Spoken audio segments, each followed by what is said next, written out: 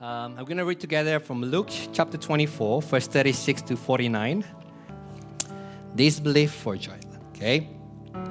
Let's read together in count of three. 1, 2, 3. As they were talking about this thing, Jesus himself stood among them and said to them, "Peace to you." But they were startled and frightened and thought they saw a spirit. And he said to them, "Why are you troubled? And why do doubts arise in your hearts? See my hand and my feet, that is I myself. Touch me and see, for a spirit does not have flesh and bone, as you see that I have." And when he had said this, he showed them his hand and his feet. And while they still disbelieved for joy and were marveling, he said to them, "Have you anything here to eat?" They gave him a piece of broiled fish, and he took it and ate before them.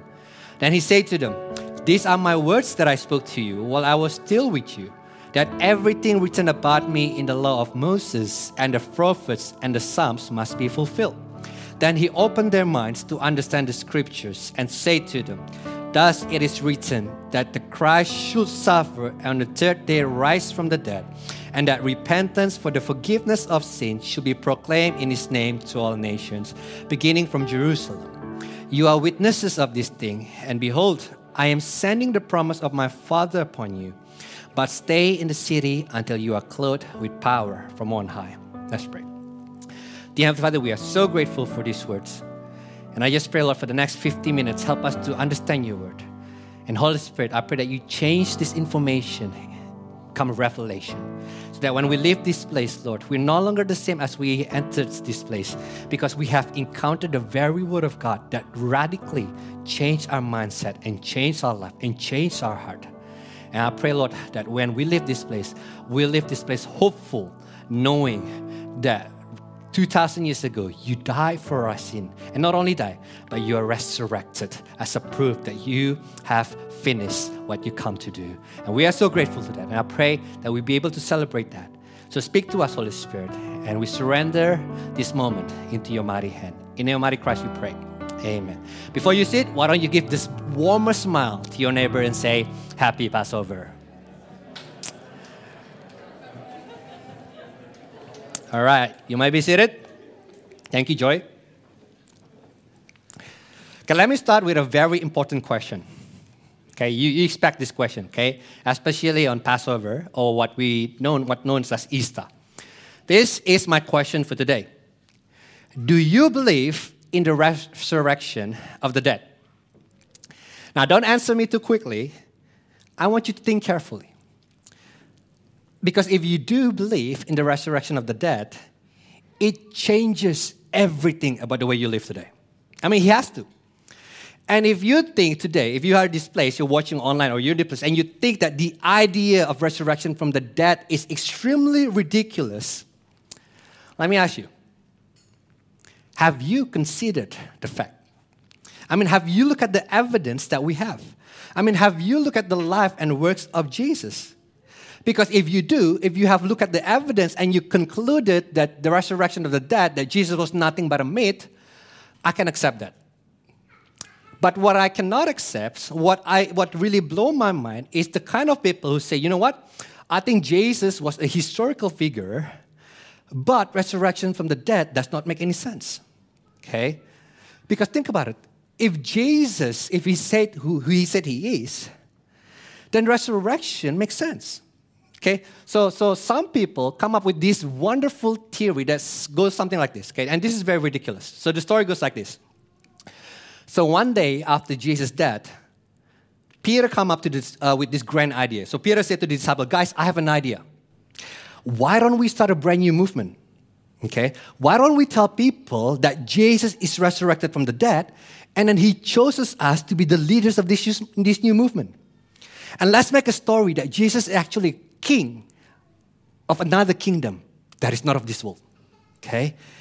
And we, as a Christian, we should look forward to that coming kingdom. And in the meantime, the way that we should live our life today is this. We should sell all our possessions and give our money away. And if people try to kill us, let them kill us. Okay, because why? If we're lucky, people will actually notice how much we sacrifice, and they want to be one of us. That way people will see this is a real thing. What do you think, guys? And all the disciples say, Pete, that is a great idea. Count me in. Let me be the first to die. I mean, do you guys realize how ridiculous this sounds? But if you believe in a historical figure by the name of Jesus, but you do not believe in resurrection, that is exactly what you believe. And it is a historical fact that Christians face persecution, torture, and death with unshakable boldness. I mean, you can't deny it. I don't know if you saw this or not. I hope you didn't. But a couple of years ago, there was a video, a horrific video of ISIS slaughtering 21 Egyptian Christians, okay? If you haven't watched it, I do not recommend you to watch it, okay? It is very horrific, very graphic, okay? What happened is this. Let me just tell you what happened. So they made these 21 Christians kneel and gave them a chance to recant their faith to save their life. However, these 21 people refused to recant, and ISIS beheaded them for their faith. The question is, why? Why are these people do not recant? What made them remain firm and strong when their life is at stake? Let me tell you why. Because they believe in the resurrection of the dead. C.S. Lewis put it this way. One of the reasons why we love story about a knight who slay a dragon to save a princess, because these stories are modeled after one great true story, and that is the gospel of Jesus Christ. Okay, you might think that the resurrection of Christ is a hoax, but I'm going to argue with you that deep inside, you want it to be true. You do, okay? And I'm going to argue with you that you want resurrection of Christ to be true, even if you find it hard to believe. But before we go there, let me give you the context of the passage first. So at this time, the news of Jesus' resurrection is spreading like wildfire. So on the morning of the resurrection day, a couple of women saw an empty tomb, and they heard the angel tells them that Jesus is alive. So they went and told the other disciple, Jesus is alive. And you know how they respond? They do not believe the women. So then, two of the disciples make way from Jerusalem to Emmaus. Okay, and along the way, they met the resurrected Jesus. Pastor Sam preached about that this morning. And then they went back to Jerusalem and they tell the other disciple, we met the resurrected Jesus. And you know how they respond? They still do not believe. I mean, I find that encouraging. If the disciples found it hard to believe in the resurrection, okay, it gives us room and space today to doubt the resurrection. But I'm going to argue with you, it is true. Because they were talking about it, and in the middle of the conversation, suddenly Jesus showed up out of nowhere. Boom. Okay, and that is our passage. Let's look at what happened. I only have 2 points, but for application. So 6 points. Okay, first one, resurrection. Verse 36 to verse 42. As they were talking about these things, Jesus himself stood among them and said to them, peace to you. But they were startled and frightened and thought they saw a spirit. And he said to them, why are you troubled and why do doubts arise in your heart? See my hands and my feet, that it is I myself. Touch me and see. For a spirit does not have flesh and bone, as you see that I have. And when he had said this, he showed them his hand and his feet. And while they still disbelieved for joy, I love that word, disbelieved for joy, and were marveling, he said to them, have you anything here to eat? They gave him a piece of broiled fish, and he took it and ate before them. Now, remember what happened in the story. The disciples, they found it hard to believe that Jesus is resurrected. And this is the same disciple who a couple of days ago neglected Jesus at his greatest time of need. So when Jesus needed them the most, they hid because they're afraid for their life. You remember the story? I mean, if I was Jesus, if you were Jesus, what would you think when you meet your disciples? Okay? The kind of thing that comes to my head goes like this, right? You know what? Guys, how could you do that to me? How did you betray me on my greatest time of need? When I needed you the most, where were you? But when Jesus showed up on the scene, you know what Jesus did? Jesus does not come with grumble. Jesus does not come with complaint. But you know what he say? Peace to you. So in the middle of this confusion, Jesus come and say, peace to you. And I love what happened next. Luke said that the disciples were startled and frightened. Now, okay, some of you are like, come on, guys, it's Jesus. But come on, give them a break. Because if you were the disciples, you will be startled and frightened. Let me give you an example. Imagine I was dead. You witnessed my death, and you were there at my funeral. And a few days later, I show up in your living room while you eat KFC in my remembrance. And I suddenly say, "Peace, can I have some chicken, please?" What will you say? Okay, I'm sure this is what happened. Beep, beep, beep, beep, right? You'll be startled. You'll be frightened. So that's exactly what happened with disciples. So they have heard that Jesus resurrected. But it's a whole other thing that to hear that Jesus resurrected and actually see the resurrected Jesus with your own eye. See why this is important? It's important for us to note this because even the disciples themselves do not anticipate the resurrection of Christ. Let me take it one step further. At the time of resurrection, the Jews, they have no concept of resurrection.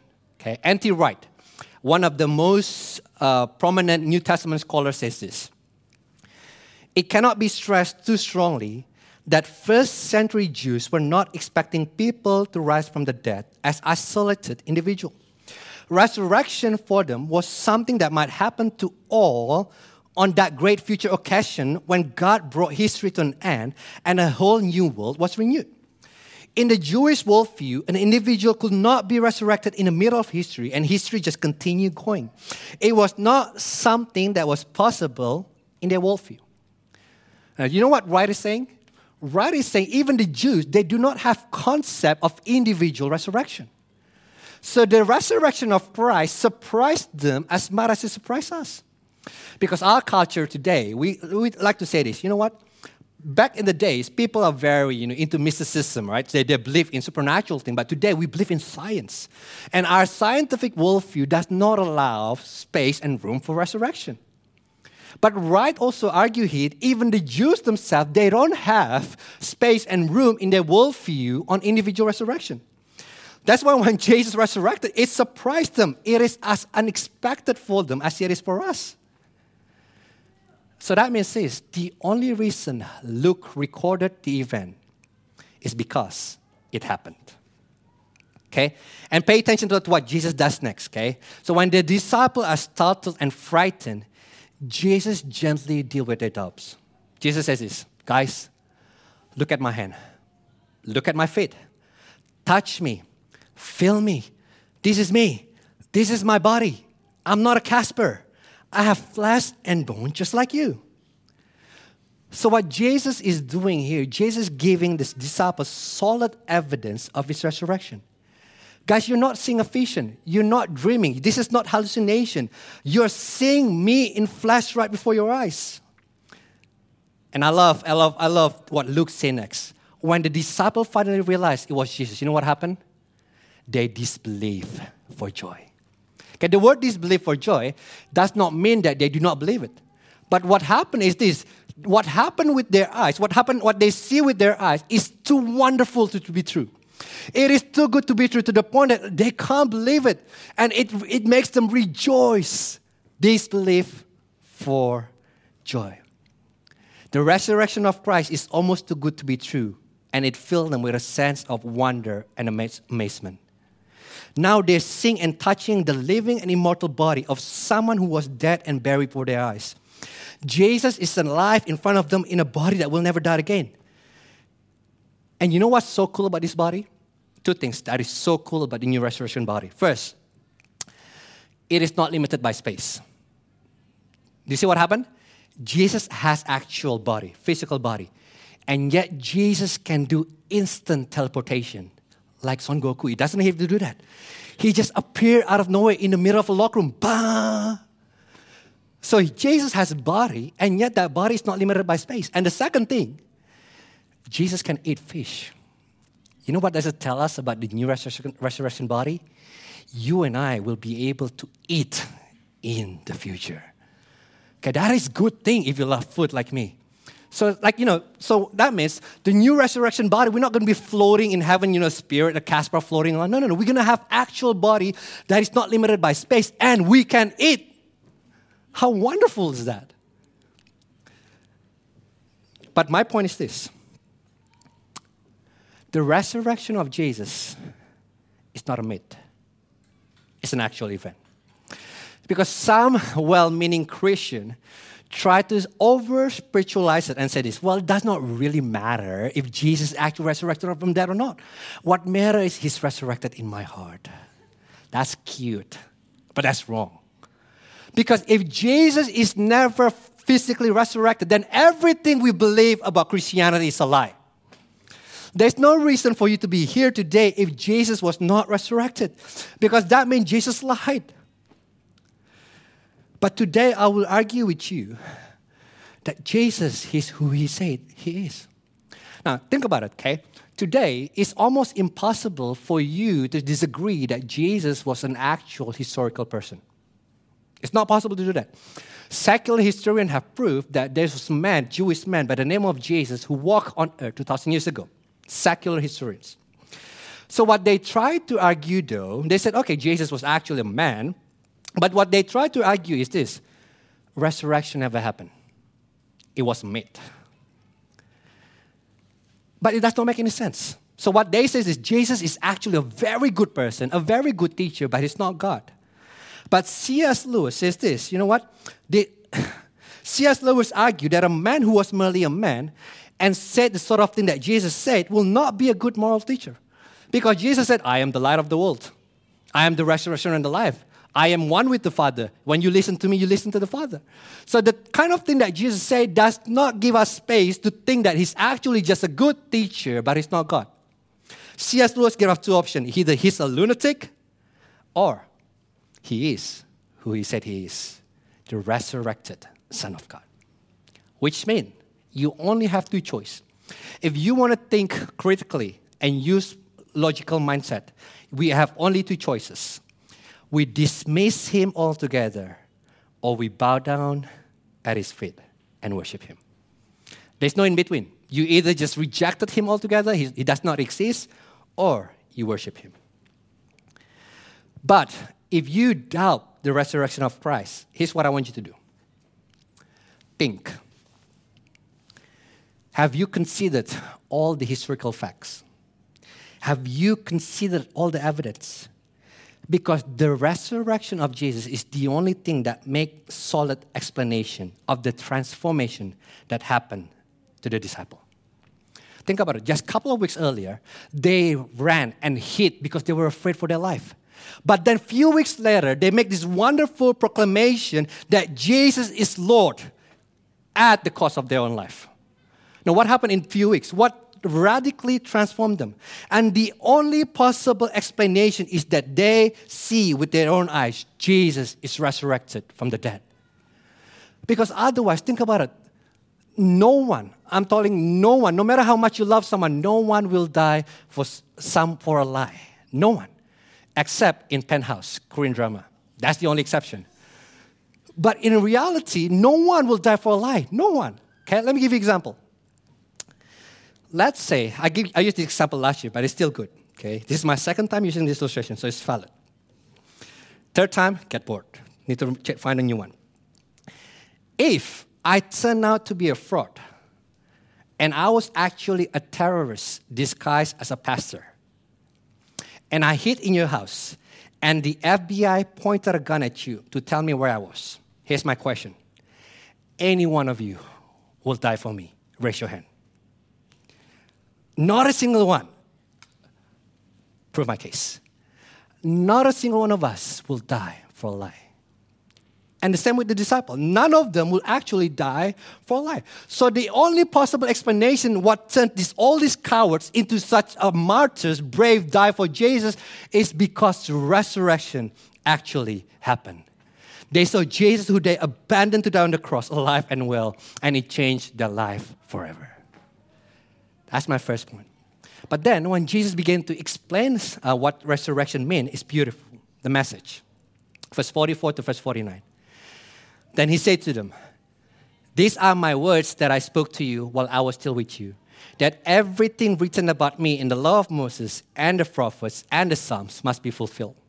Then he opened their minds to understand the scriptures and said to them, thus it is written, that the Christ should suffer and on the third day rise from the dead, and that repentance for the forgiveness of sins should be proclaimed in his name to all nations, beginning from Jerusalem. You are witnesses of this thing, and behold, I am sending the promise of my Father upon you. But stay in the city until you are clothed with power from on high. So after Jesus ate the fish, then he began to explain to them what is the actual message of resurrection. And it is very revolutionary. In these verses, Jesus makes the grand claim.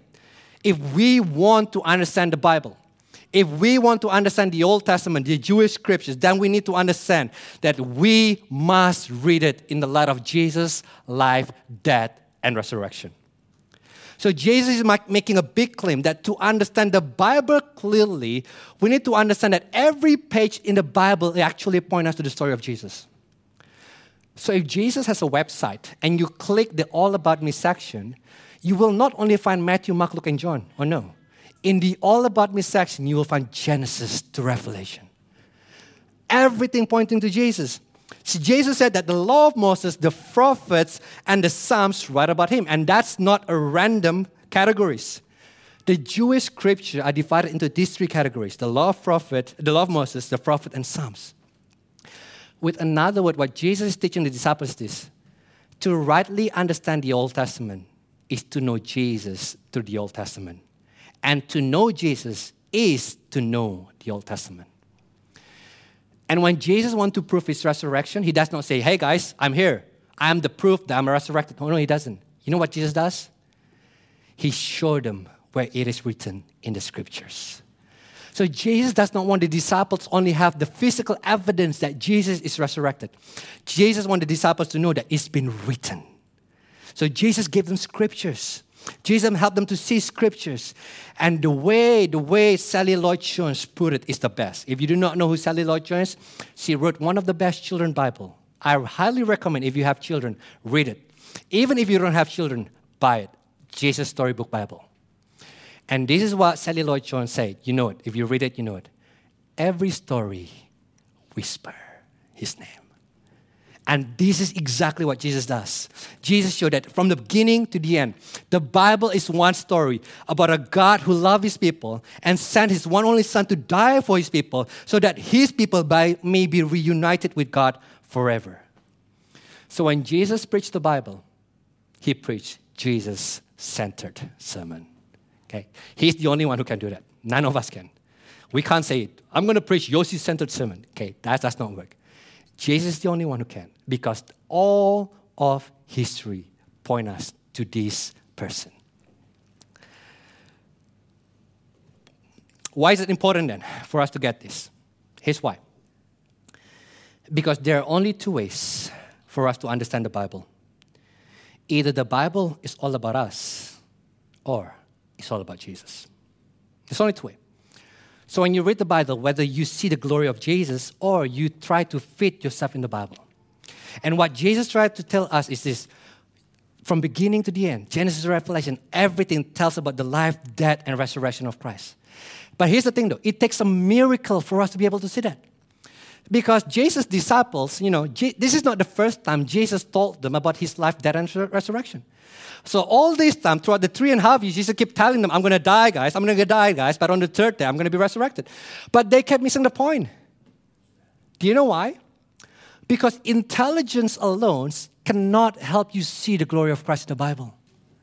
It takes the supernatural work of God.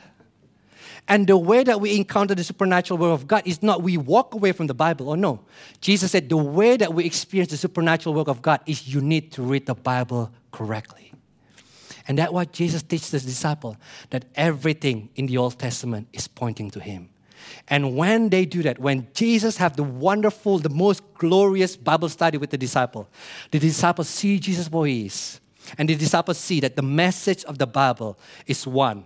It's about a God who will suffer and die for our sin. And on the third day, he will rise from the dead. And with his resurrection, all of us, we are called to repent of our sin and receive forgiveness in his name.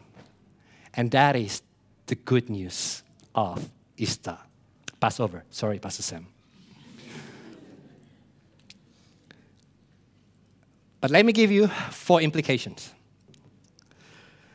Let me give you 4 implications of resurrection. If that is true, if resurrection is true, there are 4 things that we must embrace. Okay, there's many. I mean, there's tons of implication of resurrection, but I just want to zoom in 4.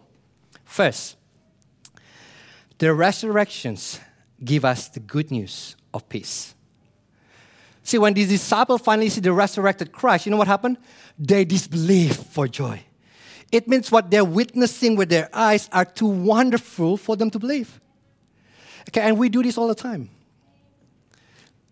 Most of you guys know that I'm a big fan of Manchester United. Okay, I watch all the game. Even if they play at 3 a.m. in the morning and I have to preach at 10 a.m. in the morning, do you know what I will do at 3 a.m. in the morning? I will watch Manchester United play and probably be sleepy during RSI. Okay?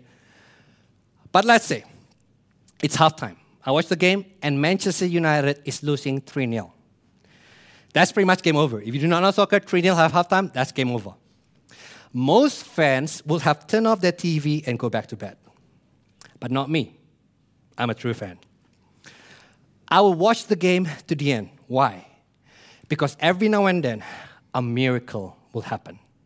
Manchester will win 4-3. And you know what I will say to Josh and Edric when I meet them? Dude, I can't believe it. We won. How on earth did we win? You know what happened? I disbelieve for joy. I mean, I can't believe it, but at the same time, I do believe it because it happened. I mean, it's such a miracle. It's unbelievably good news. It's too good to be true, and yet it is true. And my friend, that's the kind of news the gospel is, because the gospel is the unbelievably good news of peace. Peace with whom? Peace with God. See, we who once the enemies of God because of our sin are now reconciled with God through the death and resurrection of Jesus. See, at the cross of Jesus Christ, all the punishment of sin that should belong to us is put on Jesus so that everyone who put their trust in Jesus do not experience death but eternal life. Jesus took the wrath of God and paid the penalty of sin in full so that you and I can receive total forgiveness of sin. And all we have to do is put our faith in Jesus. That's it. You can be made right with God today. And if you have yet to put your faith in Jesus, I implore you today, there's no better day than today to finally say, Lord, I want to put my faith in you. And the moment that you put your faith in Jesus, let me tell you what happened. You are forgiven of all your sin. It does not matter how bad, how messed up your past was. In one act of faith, Jesus said, you are forgiven, you are cleansed, you are holy, you are righteous. And you can have the confidence that you are forgiven. Do you know why? Because Jesus was resurrected from the dead.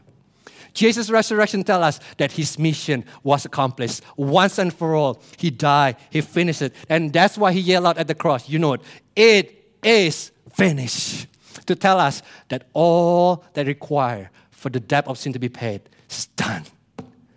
All you have to do is receive it. You can stand right before God, not because you do good deed, but because you believe in the only one who is good. Your rightful standing before God has nothing to do whether you come to church today or not. Your rightful standing in front of God has everything to do with the one who died for you and loved you to the cross. The gospel is the good news of peace. Put your faith in Jesus. But here's the second one, and here's where I want to spend most of my time in. Because if you believe that, the resurrection frees us to live for the coming world. Now, this is very crucial. Because if we believe in the resurrection of Christ, then it means that this world is not all there is to it. One day, you and I, we will have a new glorified body and we will live on a new earth. Because if you believe in the resurrection, it means that there's a life after death. And that changes everything about us today. Okay, let me give you an example. How many of you love the cartoon Lion King? Anyone? That's my favorite Disney, okay? And Little Mermaid. Okay, don't ask me why I love Little Mermaid. Lion King is my absolute number one favorite. Okay, now if you watch Lion King, then you know Lion King has wicked, absolutely awesome soundtrack. Brilliant. And one of the most popular songs is called what? The Circle of life. Okay, I'm not going to sing it for you. Okay, you know it. But this is what happened. Okay, this is the idea. This is the idea on the song "Circle of Life." So basically, they say when we die, we become part of the circle of life. Because why? We become fertilizers to the soil that enable the plants to grow. Then the animal eat the plants, and the people eat the animals. And when the people die, they become part of the soil. So when we die, we become part of the circle of life. You with me on that? I mean, the song is very catchy, but it's very bad. Because if we believe in the resurrection of Christ, this life is not all there is to it. There's something better than becoming part of the circle of life. Jesus' resurrection tells us that we have a brand new body to look forward to. And not only brand new body, but we have a new earth to look forward to. It does not mean that God will get rid of this old earth and then create a brand new earth. Oh, it does not. He will renew it. It means everything we love about this current earth, it will be there, but even better. If today you and I see in standard definition, one day in the new earth, you will see in 4K. If today you love KFC, no need to worry. Heaven will have a glorified, cholesterol-free KFC for free. How great is that? My point is, heaven, next life, is not boring. The next life is not the place where you play the harp in clouds with eternal choir singing in the background. Hallelujah. No. Our next life is everything we love about today, but so much better. Okay, let me put it this way. Imagine if you were born blind. Okay, try to imagine. I know it's impossible. All of us can see. But imagine if you were born blind, and suddenly there's a new technology that enables you to have sight. Now, before the surgeries, people will try to tell you what color is like, what light is like. You try to imagine it, but you cannot. Because you have no concept of color. You have no concept of light. No matter how hard you try, you see nothing but darkness. But then you have the surgery. Do you know what happened the moment you open your eyes after the surgery? Let me tell you what happened. You weep. Why? Because the reality is far, far more glorious than what you can imagine. And my friend, that is what God has in stock for you and I. And that is the picture of our next life. That's why if we believe that, that means there's no need to fear of missing out. Get rid of FOMO. Because you do not live only once. Get rid of YOLO. Get rid of your bucket list. You do not need it. So what if you never visit the land of the Opa? You have one in front of you right now. Okay, that is not true. I don't know why people call me Opa, but I do not like Opa, okay? I am a proud Indonesian. But even if you do not get to the land of the Opa, you, in the eternity, you will have the chance to visit the new and glorified Korea with the glorified Opa. Okay, that's the kind of thing that Jesus has in mind for us, okay? It's so much better than what you and I can imagine. I mean, do you realize how freeing this is? It's meant that you and I will never miss out on anything. Like, let me give you another example, right? If you do not know, I just graduated on Monday, right? Okay, finally, I have finished my study. I'm 23 years old and ready to live my life.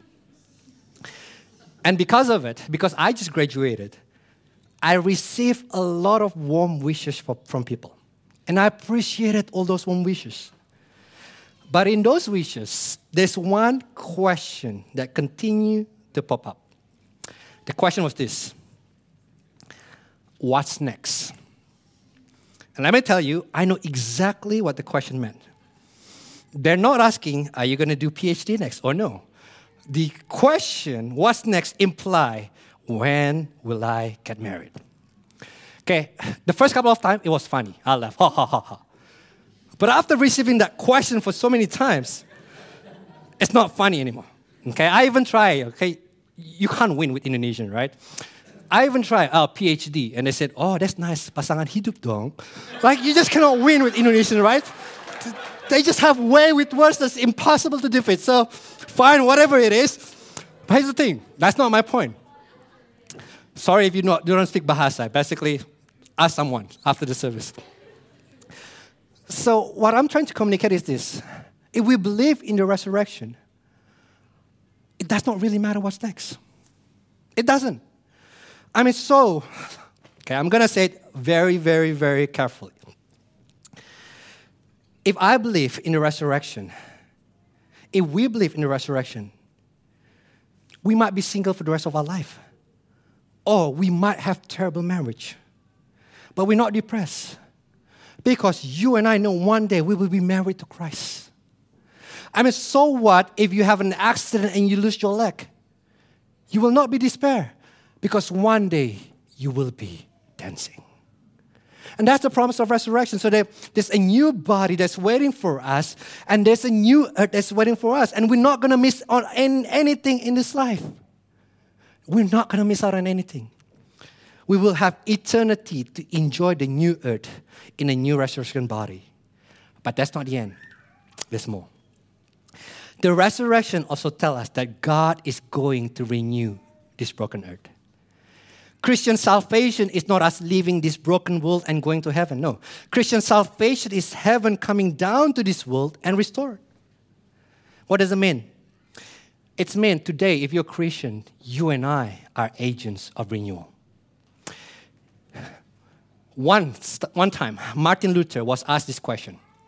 Luther, what would you do today if you know Jesus is coming tomorrow?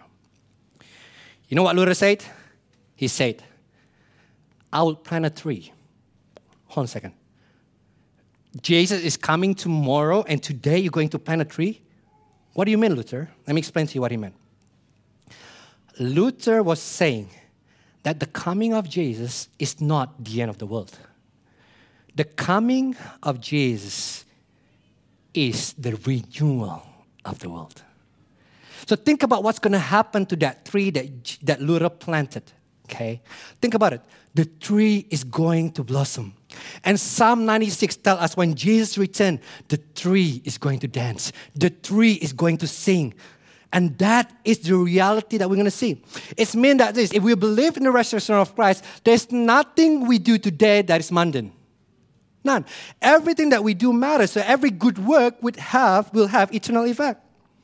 So when you and I try to get involved in the problem of injustice, when we try to restore our society, we have hope because one day Jesus, God, is going to complete the imperfect work that we started. So that means when we live our life today, first, we're not going to miss out on anything, but we do not live with an escapist mentality. Oh no, we engage with the world. We are the agents of renewal. We are playing our part in God's renewal process because we believe in the new earth. God will complete that work. So you have become very active, very, very engaged to the culture. And the third thing is this. The third implication. The resurrections make us witnesses of the gospel. If you understand the resurrection, you cannot simply be recipients of the gospel. Because those who have received the gospel of Jesus also receive the mission of Jesus. You can't separate the two. Because we are witnesses of Jesus' resurrection and we are to carry the message of the gospel wherever we go. Because the message of resurrection is not simply the message of forgiveness of sin, and that's true, but it's also declaration that Jesus made that it's time for the worldwide spreading of the gospel. And you and I are called to be witnesses of the gospel wherever we go. And listen, and this has to be the main priority of our life. Why? Think about it. If we have the new earth and heaven to look forward to, and we have a new body in the future to look forward to, you and I are not going to miss out on anything today. You and I can get rid of our bucket list. But there's one thing that we cannot do in the new heaven and earth. You and I will no longer have the chance to witness, to share the gospel. Because everybody in the new heaven and earth, they love Jesus. They know Jesus. So that's why our priority today gotta be expect and invite as many people as possible to enjoy that new life with us. And that is what we are called to do, my friend. In the new earth, everybody will love Jesus. Therefore, our priority today has to be about bringing people to that world. We only have this life to do it. You and I have eternity to enjoy Grand Canyon, America, Japan, Korea, to eat whatever you want. But we only have this lifetime to share the gospel. Now, let me share you my concern. I'm concerned that most people come to church on Sunday, expect to hear the gospel being preached, but they're not willing to share the gospel where they are on Monday to Saturday. And that's not going to work. Let me tell you why. Praise God for Sunday. The proclamation of the gospel does begin in Jerusalem, so it begins where we are. But that is not the end. Because the preaching of the gospel on Sunday is supposed to catapult you out there. It's supposed to make you go out there and preach the gospel in your workplace, in your study, wherever you are, from Monday to Saturday. And if we're not careful, what's going to happen is that we can create a church culture where it's all about Sunday. So we focus so much on having incredible praise and worship, singing the right song, and then for me to preach my best sermon, and we expect people to be transformed by listening to me preach. And that is a weak Christian consumer mentality. We think it's the job of pastor to preach the gospel. I mean, do I want to be an excellent preacher of the gospel? Of course I do, okay? Someone asked me a couple of weeks ago, which sermon do you consider as your best sermon? And I answered straight away, my next sermon. See, that's the kind of person I am. So I do want to be excellent in what I do. But if I think that the win is for people to listen to me preach, that's foolish. Because the win is not for me to preach the gospel to as many people as possible in this room. The win is for you and I, every disciple of Christ, to go out there and make disciples. That's the win for this church. So if you expect people just to come on Sunday, I mean, that's not a wrong thing. I mean, if this is for your first time coming to Rock City on Sunday, let me say welcome. But that is not our win. Our win is not to gather as many people in here as possible. Our win is to send people as many as possible. You and I are called to be witnesses of the gospel. Jesus' strategy is to preach the gospel to all nations, not to anoint one mega preacher for everyone to listen to. Jesus' strategy has always been making disciples who makes disciple. So that's our strategy as well. Our strategy to proclaim the gospel to the city of Sydney is not Yossi.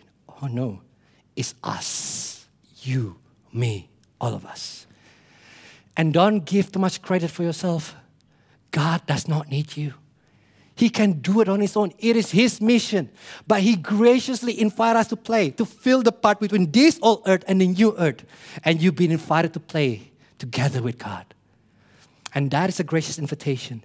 The church has no room for spectators. The church is to be filled with witnesses of the gospel. Gospel people are mission people. You can't separate the two. And last, we believe that then the last implication is this. The resurrection gives us hope in the present suffering. Let me tell you what I mean. There are three kinds of movies. First, movie with a really bad ending. Second, movie with a good ending. Okay, and I'm sure if you're normal, most of you will love movie with good ending. We hate movie with a bad ending. But there's a third kind of movie that we love even more. Okay? And the movie goes like this. Bad, bad, bad. Okay. Bad, bad, bad. Whoa. There's kind of movie that actually the bad thing that happened in the story actually make the happy ending possible. Okay? Let me give you an example. Avengers Endgame. If you haven't watched it, I'm going to ruin the ending for you. It's not my fault. You have 2 years to watch it. Iron Man died. Sorry, spoiler, if you haven't watched it. That's not a good thing. When Tony Stark died, how many of you shed tears? I shed tears, and I'm a man. That's a sad thing. But you know, it's a joyful thing. We love it. Why? Because the death of Tony Stark actually made the happy ending possible. The bad things make the joy possible. The bad thing even make the joy even greater. The death of Iron Man ensured the death of Thanos and the safety of the universe. And we love it. I mean, do you see what happened? See, when the disciple saw the death of Jesus and they thought it was over, the world's done, I'm dead. They thought they have no hope. They thought they're going to meet Jesus tonight and take over the world. But no, Jesus died. They saw him being crucified and their world turned upside down. But when Jesus appeared to them, I love it. When Jesus appeared to them, do you know what Jesus did? Verse 40. And when he had said this, he showed them his hand and his feet. Do you know what they see when they see Jesus' hand and feet? They see the nail-pierced hand and feet. Now think about it. It is the very thing that crushed their hope. The crucified Jesus, the nail-pierced hand. That's what crushed their hope. It is the very thing that made them think that their life is ruined. It is the very thing that brought them despair. But it is the very thing that they thought ruined their life is what saved their life. It's the very thing that brought them despair that led them to disbelief for joy. Because the resurrection of Jesus is not joy in spite of suffering, but joy because of suffering. See, this is what Jesus is trying to teach us. Jesus, in his new resurrection body, he still have the nail-pierced hand and feet. Why? Because he wants to tell you and me that his resurrection does not negate the suffering, the pain, the tragedies we experience in life. The resurrection of Jesus will include them, but will redeem them. What Jesus is trying to tell us is this: the bad things we experience in this life right now will only make the future joy even greater. And the resurrection of Jesus gives us hope in our present suffering that it will turn out for our joy in the future. Let me close with this. So if we believe in the resurrection of Jesus, it has to change everything about us. It has to change everything about the way we live our life today. It has to change our priority today. But my question for you and me is this: do we believe in the resurrection of the dead? I hope that even if you struggle to believe, tonight you wish that it was true. Even if you struggle to believe the fact that Jesus was resurrected from the dead, I hope that you wish that he did. Because your heart longs for it. Your heart wants it. You're made for it. And today, if you have yet to put your faith in Jesus, there is gracious invitation from him. Receive him. He died for you. The gospel is too good to be true. Yes, I know. It leads us to disbelief for joy. Yes, I know. Yet, it is true. So I invite you today, whoever you are, wherever you are, if you have yet to put your faith in Jesus, make today the day where you say, Lord, I trust you. Put my faith in you. Jesus has paid the price. It is finished. And all you have to do is simply receive. Let's pray.